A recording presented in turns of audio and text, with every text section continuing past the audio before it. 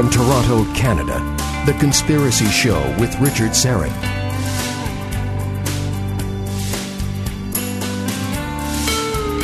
And welcome to the Audio Imaginarium. Come on in, weary traveler, hang your cloak on a peg, grab a stool, and come gather round the fire. There are stories to be told, and you are among friends. Don't forget to visit strangeplanet.ca. That's my website, strangeplanet.ca. You know, I get emails from people, tweets, Instagram messages every weekend. You know, what's on the show on Sunday? What's on the show tonight? And it's all on the website. So just go to strangeplanet.ca. Plus, on the website, you get access to my podcast, Conspiracy Unlimited, my weekday afternoon show on News Talk Saga 960 AM, weekday afternoons. And there's a complete list of my affiliates, about 40 affiliates, which carry this show throughout North America, strangeplanet.ca. And while you're there, don't forget to sign up for my free monthly newsletter. This hour, my guest is going to call out the dire environmental warnings coming from radical environmentalists. They're not even the radical ones anymore. The panic and hysteria and fear-mongering has gone mainstream. Now even the leader of the so-called Conservative Party in Canada is on board. Erin O'Toole, Lindsey Graham, Republican senator, all on board pushing the doomsday scenario of man-made climate change, all based, my guest says, and I happen to concur, on fraudulent science and scare tactics. So, Dr. Patrick Moore, the founder of Greenpeace, an organization he left after they became anti-science and anti-humanity, in fact. He'll join us momentarily. He's standing by. In the second hour, open lines. And I'm going to introduce you to a board-certified pathologist trained at the Mayo Clinic. He's eminently qualified to speak about pathogens and viruses. Dr. Ryan Cole. I'll play some audio from him talking about the importance of vitamin D. Wow, controversial, right? Vitamin D. And his video was taken down by YouTube. Imagine that. A board-certified pathologist talking about vitamin D, and that's now considered verboten. But I grabbed it off Instagram. It's about a 28-minute video, and then I posted it as a private video on YouTube so I could simply share the link with friends and family. YouTube took it down, even though it was a private link, took it down and gave me a warning that if I posted it again, my YouTube channel would be shut down for, I don't know, Ryan, what is it, a week, 3 weeks, or something like that. So then I had Ryan post Dr. Ryan Cole's video on Rumble so I could share it again with friends and family. I'm sending them the link. Imagine big tech silencing a qualified physician for advocating for vitamin D. Well, again, I'm going to play several clips for you in the second hour. I hope you're awake and taking notes. And I will also share the link on Rumble for anyone who emails me so you can watch the entire video for yourself. It is that important. And pass it around. We're talking about vitamin D here, ladies and gentlemen. Anyway, I have some other things to say about that a little bit later. Open lines in hour 2. All right, let's get to it. Dr. Patrick Moore was a founding member of Greenpeace and served for 9 years as President of Greenpeace Canada and 7 years as a director of Greenpeace International. He parted ways after the organization became too radical. In recent years, Patrick has been focused on the promotion of sustainability and consensus building among competing concerns. He's still an environmentalist. He's simply a sane and reasonable environmentalist. He was a member of British Columbia's government-appointed roundtable on the environment and economy from 1990 to 1994. In 1990, he founded and chaired the BC Carbon Project, a group that worked to develop a common understanding of climate change. He's the author of several books, including Confessions of a Greenpeace Dropout and his most recent one, brand new, Fake, Invisible Catastrophes and Threats of Doom. Dr. Patrick Moore, welcome to The Conspiracy Show. How are you? I'm very well, Richard. So would it be fair to say that really you didn't leave Greenpeace? They sort of left you. Yes, I think it is fair to say, because we were doing really good work stopping nuclear weapons and stopping the slaughter of 30,000 whales every year, protecting baby seals that were being slaughtered by the hundreds of thousands while they were still suckling on their mother, and then toxic chemicals going into the environment, into the rivers, and making them dead, in Europe especially. So we did a lot of really good work, and that's just not the half of it. I led the campaign to stop the final capture of an orca whale, or killer whales as they're called, here in British Columbia, after 65 of them had been taken from the ocean. Like about 25% of all our whales had been taken into captivity, where they were at that time dying young. They've since thankfully learned to breed them in captivity, but I still think that they're too big a whale to be put into a swimming pool. And so, yes, we did great work, but as time went on, beginning with a humanitarian orientation to save civilization from all-out nuclear war, Greenpeace kind of lost the peace part and just focused on the green and decided that humans were the enemies of the earth. And that was just way too much like original sin for me.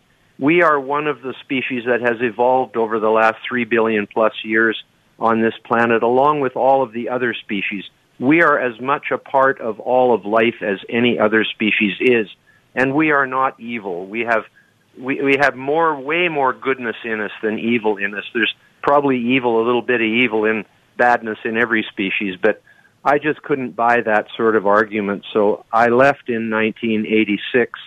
Also because I was the only one with any science education, and the rest of them decided we should have a campaign to ban chlorine worldwide. And so that was the sharp end of the stick for me. The philosophical aspect of humans being the enemies of nature was important, of course, but when they decided to ban chlorine, which is the most important element for public health and medicine, I had to leave. And so I went on, nicknamed myself the sensible environmentalist, basing my policies on science and logic rather than misinformation, sensationalism, and fear tactics. And then they tried to, or someone did, I don't know if it was Greenpeace, they tried to expunge you from history, which is, of course, right out of 1984. That's the role of the central character, right? Winston Smith is supposed to rewrite the history books. They tried to do that with you, and so if you were to go on to Wikipedia, you were no longer listed as the founder or co-founder. Yeah, it was a bit of a joint effort on the part of all those woke crowd, but including my Greenpeace organization. None of the people in it that I even knew anymore. Well, I never knew them to begin with, is what I mean. They came along later. It was basically a hijacking by the political left of people who were smarter about politics than they were about the environment. Like, we were sort of more eco-freaks than we were politicos. And pretty soon I noticed that a lot of the people joining Greenpeace were wearing red berets and army fatigues, you know, in the time of that era. And I just had to go. And I'm really glad I did, because they've turned into basically a racket spreading junk science. And they're making a lot of money still doing it. And the whole focus is on fundraising. And I may not get a Nobel Prize for it, but the reason I wrote my book is because I have discovered the universal theory of scare stories. And this theory is very clear that all the scare stories are based on things that are either invisible, like carbon dioxide, radiation, whatever the bad thing is in GMOs, which actually doesn't even exist. CO2 and radiation are real, but they're invisible. And, well, even the COVID, but I know you're talking about that later, but it's invisible, and they're making a scare story out of it. Or not only are they not, if they're not invisible, they're so remote, like polar bears, coral reefs, and the so-called fake Pacific garbage patch, which is so far out in the ocean that no one could see it for themselves if it was there. So either invisible or remote or both. That means that the activists, the media, the politicians promising to save your grandchildren from a certain death, and the scientists on serial government grants claiming the science is settled on one hand, and on the other hand begging for more money every year to continue to study apparently what we already know. And so it's a big hoax. It's a big convergence of interests among these various elites, all of whom are working together. Someone like Sir David Attenborough, who I believe recently celebrated his 90th birthday, and of course he's a champion of Mother Earth and has a tremendous amount of influence.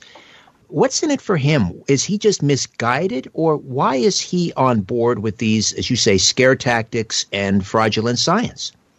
Well, it's interesting because David Bellamy, who was similar to him on BBC doing nature things, he quit when they insisted that he played along with the game of catastrophic climate change. But David Attenborough decided to stay on. And recently, when asked why he peddles this stuff, he said, well, I just read what the writers put down for me. That just amazes me. I mean, he's supposed to be the smart guy. But that's what he said. And the truth is, I have him in my book on 3 separate, very important lies about the environment. And one of them is he said that the walruses on the coast of Alaska were leaping to their death from cliffs, committing suicide because there wasn't enough ice for them anymore. When in fact it was a pack of 20 to 30 polar bears coming from behind them. They had in their rookery, they had climbed up to a steep part where there's a cliff there. And so rather than be eaten alive by polar bears, they leapt to their death. And then the polar bears went around and ate them after, so they didn't have to kill them, because it's pretty hard to kill a full-size sea lion, walrus, sorry. This kind of thing is what he's doing now. And of course, the northern coast of Russia is a very remote place, but there is a little community there, and this was actually all documented. And Susan Crockford, on her website, Polar Bear Science, has also documented the whole thing, and so have I in my book. It's the last chapter in my book, because it's kind of the icing on the cake in terms of how much falsehood is being spread about environmental stories to scare people into thinking that the world is coming to an end. So this was actually featured, I'm not sure which David Attenborough special it was in, but they showed these walruses leaping off of this cliff, and we hear David Attenborough's voice saying that this is because of climate change. There's not enough ice, and so, presumably they climbed up to the top and said, oh, I can't go on, there's not enough ice, and then they jumped off. Meanwhile, we now know the backstory is that in behind them off camera was a pack of polar bears that were coming upon them, and then rather than be eaten by polar bears, they leapt to their death. Correct. And he sticks to his story, and he just told it to the people in Davos. Half of them were apparently weeping in their seats because he gives such an emotional speech about this terrible situation. He says that the ice is the walrus's home. It is the polar bear's home. That's another story. But he said the ice is the walrus's home. No, they just haul out on it to rest and to give birth, or on the land, which is where they were in this case. They were on the land. You see, walruses are a coastal species. Their food is only in like 100 to 300 feet of water. That's what their tusks are for, is to dig clams down on the bottom. Like, they can't feed in 6,000 feet of water. So if there's no ice near the shore, which happens very often in the summer, they have to haul out on the shore. And he said that they hauled out on the shore out of desperation because there wasn't enough ice. But the weird thing is that place on the shore in Russia is designated as a walrus habitat, like it's officially designated. So they must have been hauling out there for a while. It's not in desperation. That's where they go when they want to come out of the water.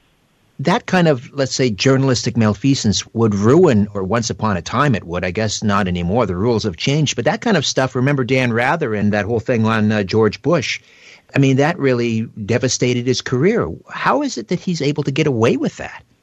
I don't know, Richard. I'm just pointing it out. And hopefully if more people buy my book and this becomes more general knowledge, he won't get away with it. Let me tell you one other absolutely a despicable thing that he is saying. He is saying that seabirds, albatross in particular, that the parents are feeding plastic bags to their chicks, mistaking it for food. Now, he holds up a plastic bag on an albatross colony. He doesn't show any albatross feeding a plastic bag to its chick. They don't feed plastic bags to their chick, but they do feed hard bits of plastic that are floating in the sea in the same that they would feed small bits of pumice, wood chips, and nuts. Anything hard. You see, birds don't have teeth, so they can't chew their food. They have to swallow it whole. And they have a gizzard, which is a second stomach, where they put, like, land birds eat pebbles. And the parents feed when the birds are in a nest, a seagull or an eagle or a crow, the parents feed the chicks with pebbles so that they can grind the food in their gizzard. So they're not mistaking it for food. They're giving it to them as a digestive aid. Now, David Attenborough wrote The Secret Life of Birds and did a 10-part series on BBC on birds. He knows that birds have gizzards. He knows they need to take in small, hard objects to grind the food in the bird's gizzard, and he lies about it to say that the parents are feeding their chicks plastic bags, mistaking it for food. Birds aren't that stupid. They know the difference between food and a plastic bag. And they don't. The plastic bag would be of no use to the chick. What is of use to the chick is pieces of hard plastic. Okay. Now, those bits of hard plastic in the bird's gizzard, will that cause them harm? Of course not. They wouldn't feed them ones that do. You know, for example, a squid's beak is quite sharp. Right. And albatross feed squid to their chicks, and after the chicks have digested the squid, they retain the beak in their gizzard. And these objects wear out after a time. They have to be constantly eaten. And all adult birds, have to continually ingest hard bits of something. And stones are used on land, but there's no pebbles in the ocean. So out there, it's actually quite a job to get enough material, and often there isn't enough pumice, which is floating lava from undersea volcanoes. That's what they prefer. But it isn't always there because there hasn't always been an eruption. So they have to resort to using pieces of wood, floating wood, or nuts that have fallen off a banyan tree or whatever into the ocean and have drifted out. Or these days, bits of plastic, and this is coming in very handy for them. In other words, part of the plastic that ends up in the ocean is doing a very useful job for the biology of seabirds. And plastic gets an awful rap. We're going to spend some time and talk about plastic. We'll talk about this huge invisible island of plastic I've heard that is, twice the size of the state of Texas or whatever. And I have to admit, this one always sort of concerned me because I don't know, it sounded almost like an intractable problem, that the plastic had deteriorated to the level that you couldn't just scoop it up. It's so small now. And I would kind of, not agonize, but I had a little bit of anxiety about that. But when we come back, you're going to disabuse us of this notion that this even exists, this plastic island. Dr. Patrick Moore, founding member of Greenpeace, former president of Greenpeace Canada, now the sensible environmentalist, and his brand new book, Fake Invisible Catastrophes and Threats of Doom. Back with more right here on The Conspiracy Show. My name is Richard Serrett. Stay with us.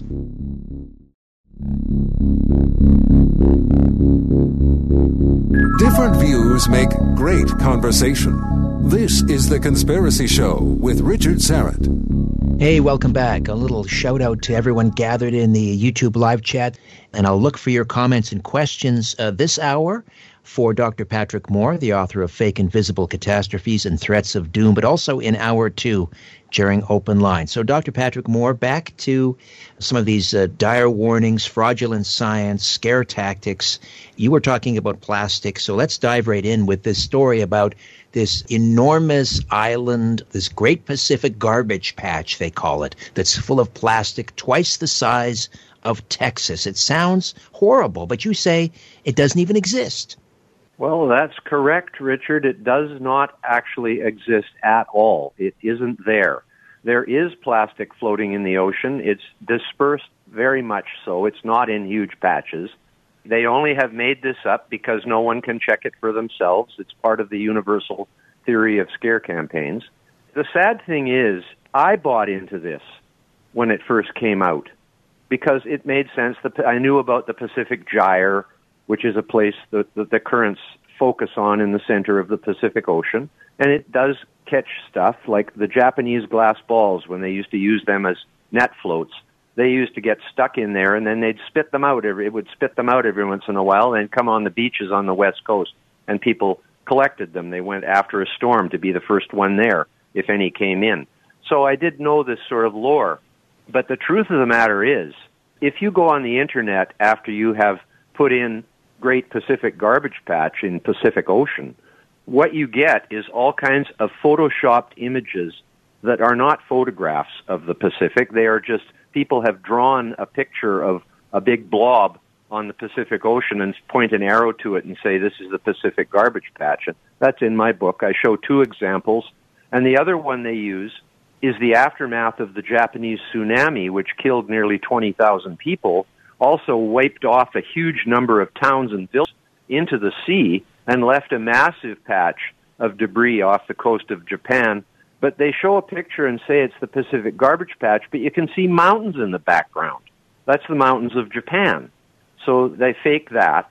And actually, though, if you go to a German composite from a German government agency that does photographs from satellites, and they do a composite so that they have a picture that is cloudless, because there's always some clouds somewhere in the Pacific, but there's some everywhere in the Pacific has some days when there's no clouds. So they take the cloudless parts and put them together from a year's worth of photographs, and there you have a cloudless Pacific. And in that, you can see the Hawaiian Islands quite clearly, and they're not twice the size of Texas. But there's absolutely no indication of any garbage patch. So when I'm challenged about this by members of the audience, they say a number of things. They say, one guy actually told me it was just the clear plastic, and that's why you can't see it from outer space. But that's ridiculous. The second thing is that it's just under the surface. Well, excuse me, but plastic usually either floats on the surface or sinks to the bottom. There's only a few different pieces of plastic that are going to find somewhere in the mid, between the top and the bottom. Most of it either sinks or floats. So that's not real. Then they resort to it's microplastic. Oh, you mean it's invisible, right? And that's what it comes down to. It's invisible. But I thought they said plastic never decomposed or degraded. Like, how could it be in microplastics if it never breaks down? The truth is plastic does break down in the sunshine, just like almost anything does.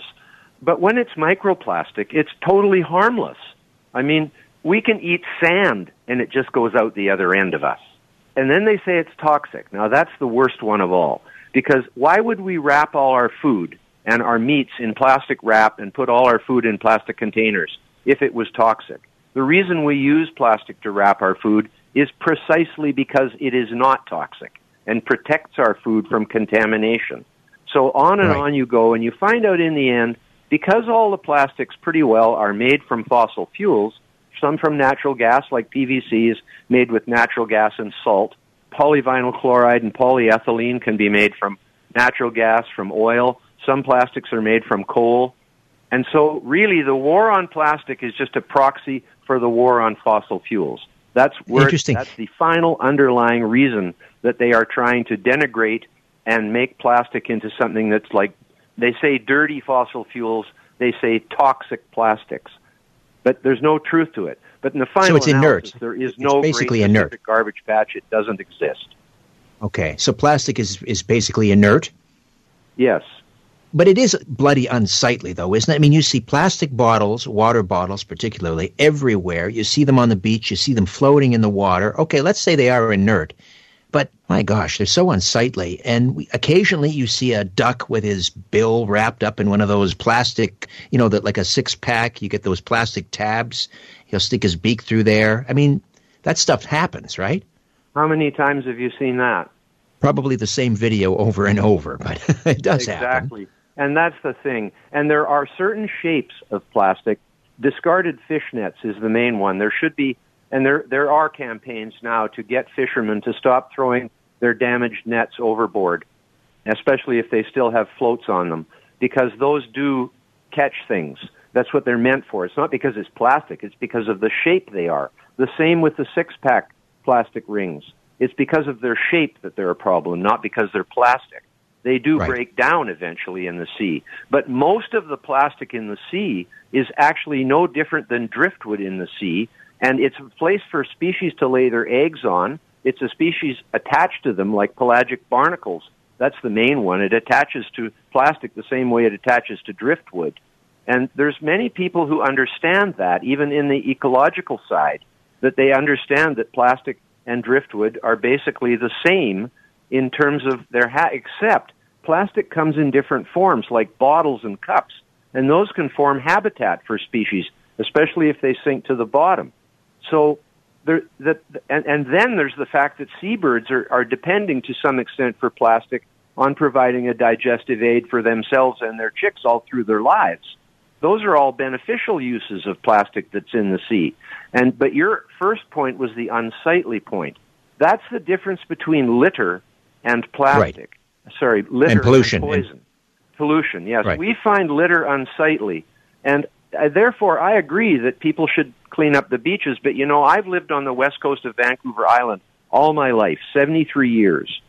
And there was a period of time when plastic became prevalent in garbage, that there was a lot of plastic on the beaches. There's way less now than there was before. People are much more conscious about it. If you go up to the north end of Vancouver Island, which is right in where everything comes from in the Pacific, after the Japanese tsunami, all kinds of stuff washed up on the west coast of Vancouver Island 2-3 years later. But the fact is today, there is way less plastic on the beaches, and teams of people are going out and picking up what there is, and helicopters are taking it out. And in the final analysis, the solution to all combustible waste that is not suitable for recycling, like our film, all the plastic film that covers our foods and stuff, you can't recycle that. It should be put into waste to energy. In Europe, in Western Europe in particular, very often as much as half or even more, in Germany, half of their municipal waste that isn't suitable for anything else is used to make electricity in state-of-the-art plants. And it's like China's big into this now, and so are many other countries. North America is still putting 50% of its municipal waste into landfills, which are basically dumps, where it's completely wasted and leaches out into waterways and stuff. That's got to end. But the problem is the green movement, so-called, is against burning things. They are actually against combustion. They're against burning fossil fuels. They're against burning wood. They're against burning waste. They're against burning anything. And that is ridiculous, because fire was the beginning of civilization, of human civilization, keeping the cave warm and cooking your food in there. Right. And suddenly now we have a worldwide movement that's against burning anything, like to make energy. I'm getting a lot of people in my YouTube live chat wanting to talk about Fukushima. We just passed another anniversary. The idea that, people are saying these grave predictions about the Pacific Ocean is dead because of all the radiation pouring out of Fukushima, the nuclear plant in Japan. What do you say to people who talk about this radiation and how it's killing the ocean, or the ocean is already dead? Oh, geez, I don't know what to say to them. They should go to the ocean and take a look at it. It's so alive you wouldn't believe it. But the deal is there's been 3 nuclear accidents in 65 years. 3 Mile Island, which harmed no one, period. Chernobyl, which was the only nuclear accident that caused death to civilians and workers. 56 of them, to be exact, according to the World Health Organization. No one else died from that besides those 56 people. And that was a shame. But the thing is, Chernobyl was a reactor that the design was made in Russia behind the Iron Curtain. They did a shortcut using their plutonium weapons production reactors to make electricity. It was a bad design. It had the opportunity to blow up, and that one did. And there's still 10 of them running in Russia, but they've modified them so they won't do that. But Fukushima, no one died from radiation in Fukushima. So if no humans died who were in the reactor all around the town there, why do they think it's killed the whole ocean? I mean, that's ridiculous. It has not killed anything that anybody knows of. There were not fish washing up dead on the shore. No way. There was radiation released, and radiation, the sun is radiation. That's what makes it habitable for life on Earth, is the radiation from the sun. And the ultraviolet radiation in the sun's rays can give you cancer, which is why we put sunscreen on and don't take too much of it. And that's why people in tropical countries' skin turned brown, was in order to prevent so much UV radiation from penetrating under their skin. So, radiation is a big subject. My book has a whole section on it explaining the effects of radiation on life. But the truth is, many, many PhD radiologists believe in a theory called hormesis, which is the theory that small amounts of radiation are actually beneficial because they challenge the body's cell repair mechanism in the same way that a vaccine causes the immune system to react and strengthen your resistance against that virus or bacteria. In the same way, your body can build defense to radiation and other damaging things that go into it. So the cell repair mechanism of living things, it has to be there, because if it wasn't there, there wouldn't be any life. Your cells have to be able to repair any damage. And as soon as your cells are not able to repair the damage as fast as it is being caused by the external thing, then you die. But as long as we've got to take a quick time out, Dr. Moore. We'll come back and chat some more about radiation, and we'll also talk about this idea that 1 million species face extinction due to climate change soon. Dr. Patrick Moore, Fake Invisible Catastrophes and Threats of Doom. Back with more in a moment.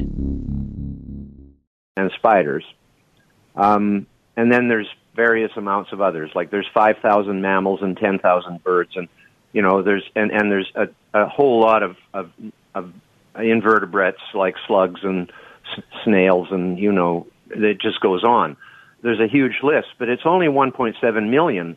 And they say, though, that they're quite sure that the best estimate made by scientists is 8.7 million species.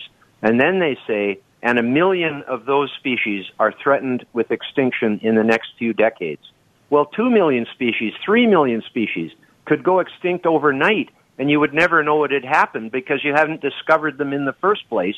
And I say, absolute balderdash, or whatever word you want to use, you can't say something exists if you haven't documented it and given it a name and taken a picture of it or whatever, right? And they're saying, actually, that there are 6 million more species than, I think that's, or is it 7 million more, whatever, than we actually know about, and that 1 million of them are going to go extinct soon. That's what they're saying. These are actual real people with apparent science credentials in front of the government of the United States making this claim. And it's all in my book. You can see it. It's documented.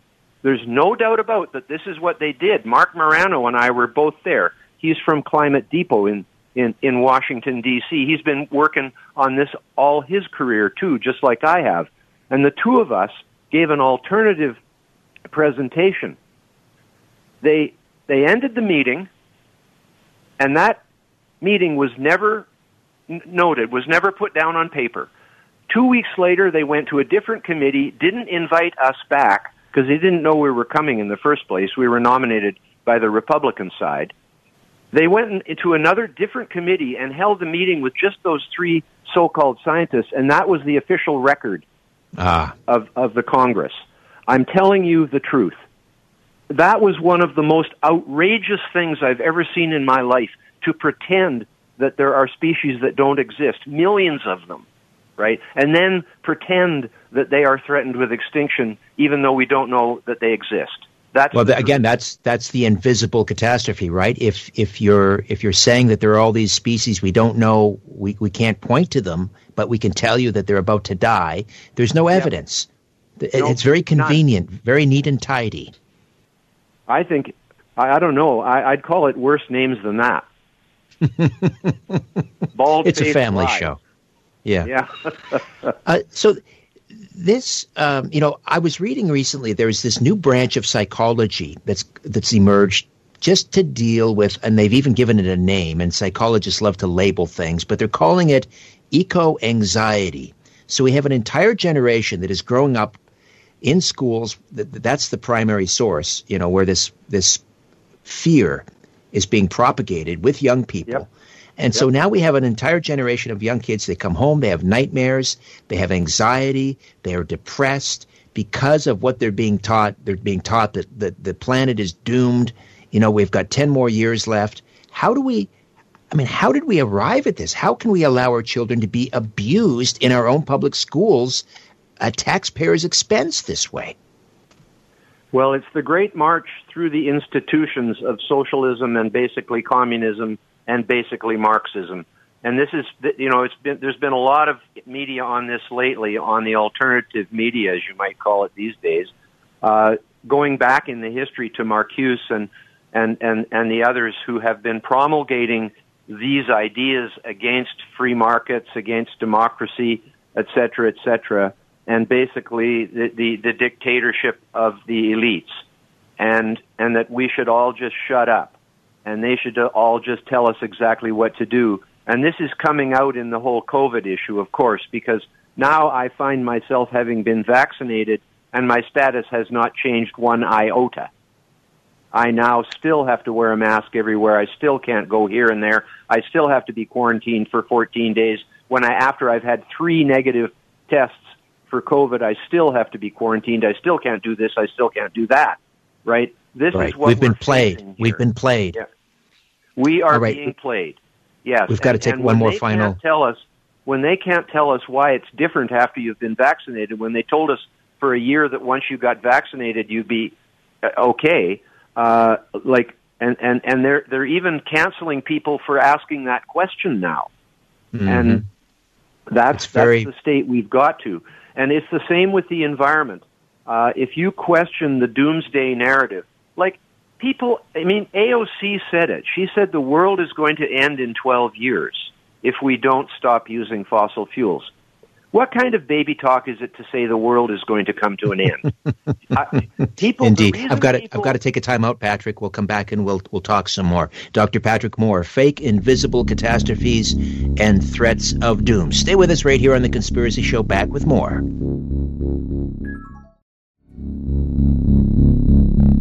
The truth will set you free, but first, it will really tick you off.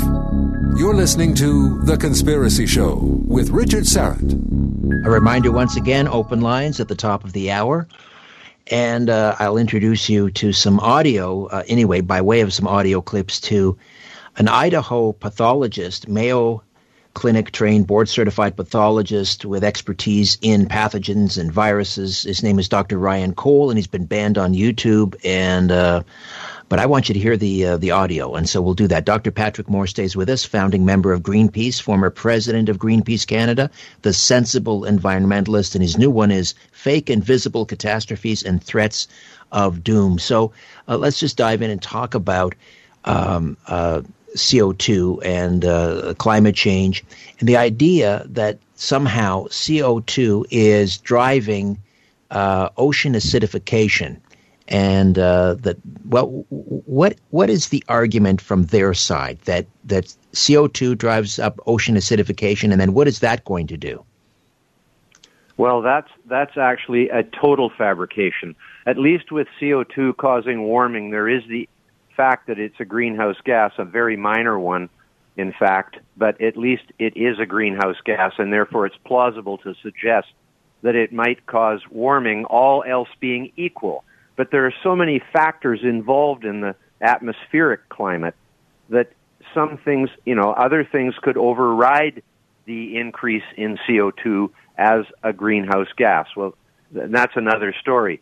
But it happened during the 20 years from about 1990 to 2010, when there was really no significant rise in global temperature, even though CO2 emissions were still increasing exponentially worldwide, with China at that point becoming ahead of the United States and now way ahead of it in CO2 emissions. So they had to have a fallback story. So they ended up deciding on this ocean acidification narrative. Narrative being a word that I believe should be confined to works of fiction, because it is not a science word, but you'll see it used all the time to describe their stories, i.e. fairy tales. And ocean acidification is no different. They're saying that if there's more CO2 in the atmosphere, it will dissolve into the oceans and make the oceans acidic. It's impossible to make the oceans acidic. They are so alkaline or basic, up above 8 in most cases, whereas 7 is neutral. It would be impossible to have enough CO2 in the atmosphere to make the oceans actually acidic. So when you say, no, that can't happen, they say, well, it makes it more acidic. No, sorry, what you mean is less alkaline. You don't mean more acidic, because it's not acidic, it's alkaline. And they use the word acid and acidic because it's got negative connotation. Whereas alkaline and basic, people don't think anything about that. That it doesn't have a negative connotation.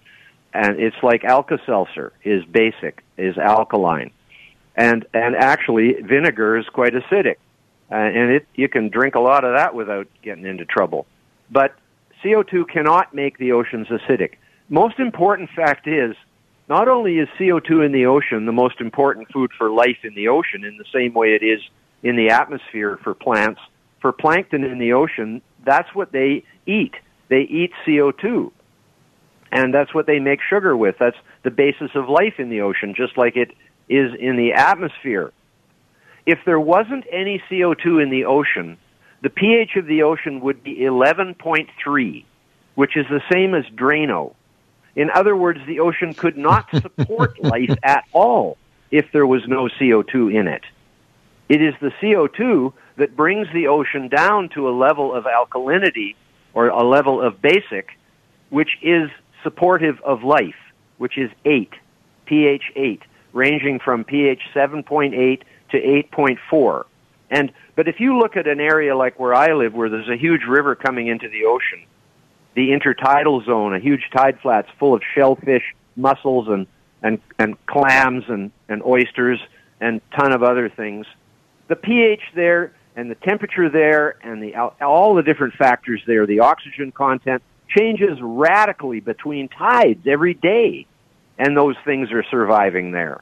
So the idea that a little more CO2 in the ocean would cause some catastrophic change is absolutely ridiculous and preposterous, and I go into great detail in my book on that subject and the other subject that has to do with CO2, of course, which is climate change in the global atmosphere. Those are the two most complex subjects in my book, but I explain them in ways, just like I have tonight about other subjects, that anyone can understand who has a proficiency of English, say above grade 8 or 9, can understand what I'm saying.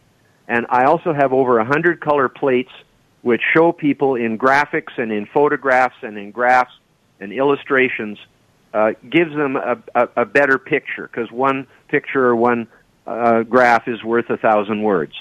And so the book really does give a person a very full grounding, not just in the climate issue, but in all the scare stories, the main ones at least, that are making our children afraid to grow up.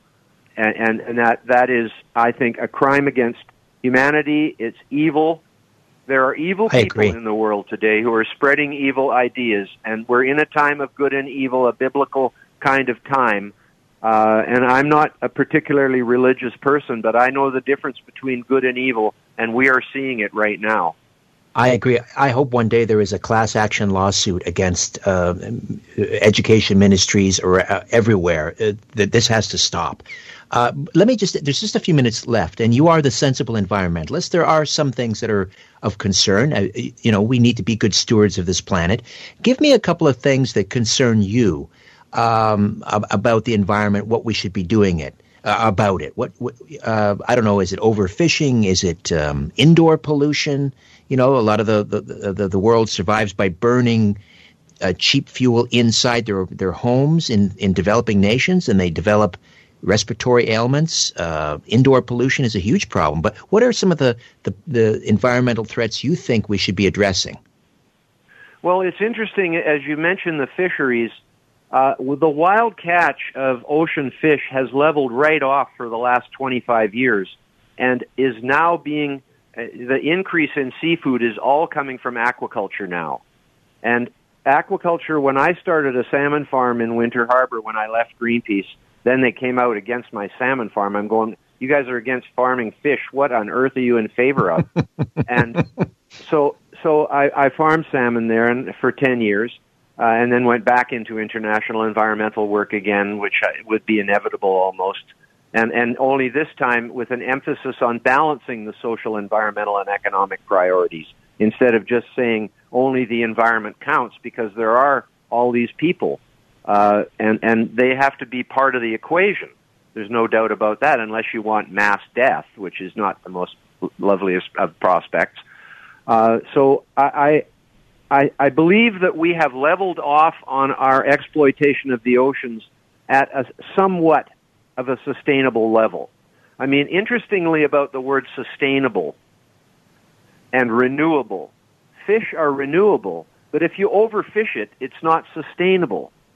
Iron ore is non-renewable, but there's enough of it for 1 million years. So it's sustainable even though it's non-renewable. People don't often make those distinctions between those things. Right. And then there's the word green, which is completely impossible to define technically. It's just a whitewash word that people just use to defend their own point of view when it actually has no basis in technical or scientific description. None whatsoever. And you could say, well, what does it mean? Non-polluting? Or what does it mean? Renewable? What does it mean? Sustainable? Like clean is anti-capitalism. It means anti-capitalism. Yes, that's exactly what it means, Richard. You've got that one right. So I believe that this issue of indoor air pollution in African huts is really important. They don't even have a chimney. They're burning dung and wood in there with huge fumes. The reason that charcoal was invented was partly because you get rid of the poisonous gases when you make charcoal, and now you just have pure carbon to burn, and all you're getting is more or less CO2 coming off it. I just want to give one last funny story. I used to laugh at people who said their plants talk to them. Their plants like it when you talk to them. You know that story. Mm-hmm. Yeah. And I laughed at them. I said, well, no, they haven't got ears. But the truth is, when you talk to your plants, you're breathing out 40,000 parts per million of carbon dioxide. You're giving them supersaturated fertilizer. And that is why they like it when you talk to them. It's true. Brilliant. That's brilliant. You've solved it. There you go. Dr. Patrick Moore, Fake Invisible Catastrophes and Threats of Doom. That's available Amazon and where else? It's available on Amazon.ca and Amazon.com and Amazon all over the world, and they've got a bit of a monopoly, but thankfully they're selling my book. Fantastic. Dr. Patrick Moore, always a pleasure. Thank you for such enlightening conversation. I appreciate it. Thank you, Richard. Anytime. All right. When we come back, Open Lines, Hour 2. Stay with us.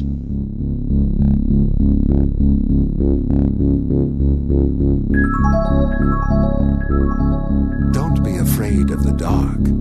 The Conspiracy Show with Richard Serrett from Zoomer Radio.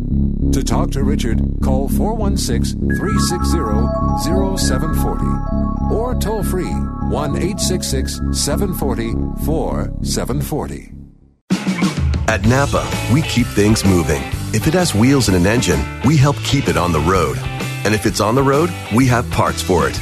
And if you need a part, you can get it fast, like same-day pickup or next-day delivery fast. At Napa, when we're not thinking about cars, we're thinking about the people who drive them. Because when it comes to serving you and our community, our motor never quits. That's Napa know-how. Same-day pickup and next-day delivery available at participating stores and on in-stock items only. It's like I blinked and suddenly all my business shifted to e-commerce. Now my business hours are whenever my customers need me. My customers want everything now and faster than ever. It's a whole different world. Your business is changing. The United States Postal Service is changing with it. We're bringing you fast, reliable shipping nationwide, and we're bringing it right when your customers need it. Let's discover new routes. Visit USPS.com/new routes. The United States Postal Service. Priority, you.